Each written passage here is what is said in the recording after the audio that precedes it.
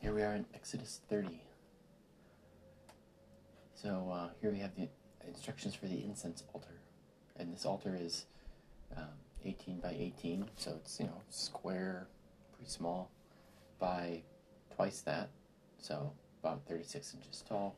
These are measured in arms widths, but I think it was standardized because they did a lot of building, so they couldn't just go off of a cubit is the name of it. It's usually, traditionally, from the elbow to the fingertips, but they did a lot of building together, so there must have been some kind of standardization. I think there was a rod that was a cubit. The Egyptians did measuring with strings with marks on them. Anyway, it has horns on it also, much like the altar and the tabernacle. They have horns on them, with rings and poles for transportation, and place it before the veil. And Aaron must burn incense on it twice a day, once in the morning and once in the evening, when he is tending the lamps. The altar is holy, is the same word, holy of holies, or most holy, to Yahweh. And then it talks about the census paying a ransom. When you take a census of the people, they will pay for their lives, so that there is no plague or no striking that will come against them. This is for 20-year-old men and older, and it's to be half shekel, which is to be paid no more than that for rich people and no less than that for poor people. And so I started thinking, is this like really burdensome for the poor people and really trivial for the rich people? And so a shekel is actually a weight, and so it's a weight of silver that would be used. Because, you go on later and they talk about using shekels to measure out how much cinnamon and cane and spices to put into the anointing oil. And so in today's dollars, that is somewhere between $5 and $10 for a shekel, and they're supposed to pay half that. So somewhere between $2.50 and $5.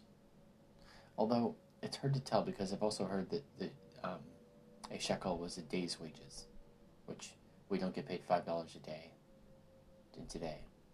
So, or 5 to 10. So there's that, but still, it's either a half a day's wages, which is a lot, but definitely manageable because you work every day and get paid every day, or even less, where this is it's a cup of coffee. So then there's the bronze basin, and the bronze basin and stand are to be put between the altar and the entrance. So when you go into the tabernacle, you run across this big bronze bowl first. It's to be filled with water. And Aaron and his sons must wash their hands and feet whenever they enter or approach the altar to minister on it. So whenever they enter the tabernacle, which I don't know how often they leave, but at least in the morning, and whenever they approach the altar to minister, and that'll be multiple times a day, they have to wash their hands and feet. And this is, they must wash with water so they don't die. And this is to be a permanent statute. This made me think of, here we are in the COVID times, and if God told us to wash our hands and feet every time we entered our homes, every time that we did our daily work, because this is to the priests, and this is what they're going to do every day, multiple times a day, how would we react? No, it's our rights, it's our things. No, they humbled themselves before God, and they said, yeah, we'll do that, because we trust you and your authority. I think that we're in a place now where we trust ourselves more than we trust the authorities that we've put over ourselves, which is a bad place to be. So then the anointing oil, there's this recipe of myrrh, cinnamon, cane, cassia, olive oil, and it's to be worked by a professional perfumer to make a holy anointing oil. I'm struck by the craftsmanship that went into all of this. Every once in a while there's just a little phrase like that thrown in there. But this wasn't just do it yourself, like, here's the recipe, throw it together, you'll figure it out. Moses found professional perfumers among them, and they worked on it. I mean, there were 200,000 men, and many of them were married and had kids, so it's a lot of people. So there were professional perfumers among them, and professional woodworkers, and goldsmiths, and they did all the things. They weren't all just bricklayers. There were a lot of them with skills. Not to say that bricklayers don't have skills. There was a diversity of skills. And so this anointing oil was then used to anoint the tent, the ark, the altar, the utensils, the lamp, the incense altar, and the basin. All the things. And whatever touches them will be consecrated. So this is doubly holy. All the things that are anointed, which initially seemed really unique of the altar, when it, and then we talked about the incense altar, and now it's all the anointed things.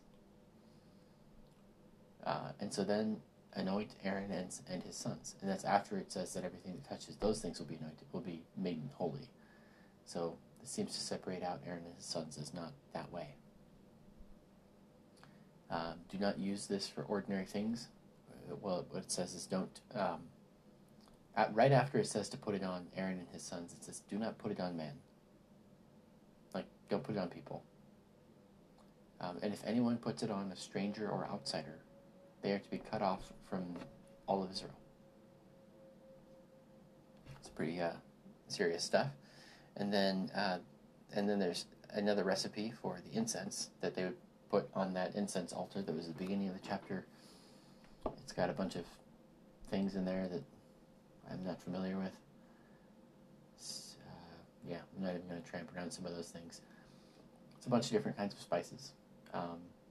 And it is to be expertly blended and seasoned with salt and placed before the testimony and the lid, the covering. It is sacred and set apart to Yahweh. Anyone who makes something like it to smell it or to enjoy it will be cut off from his people.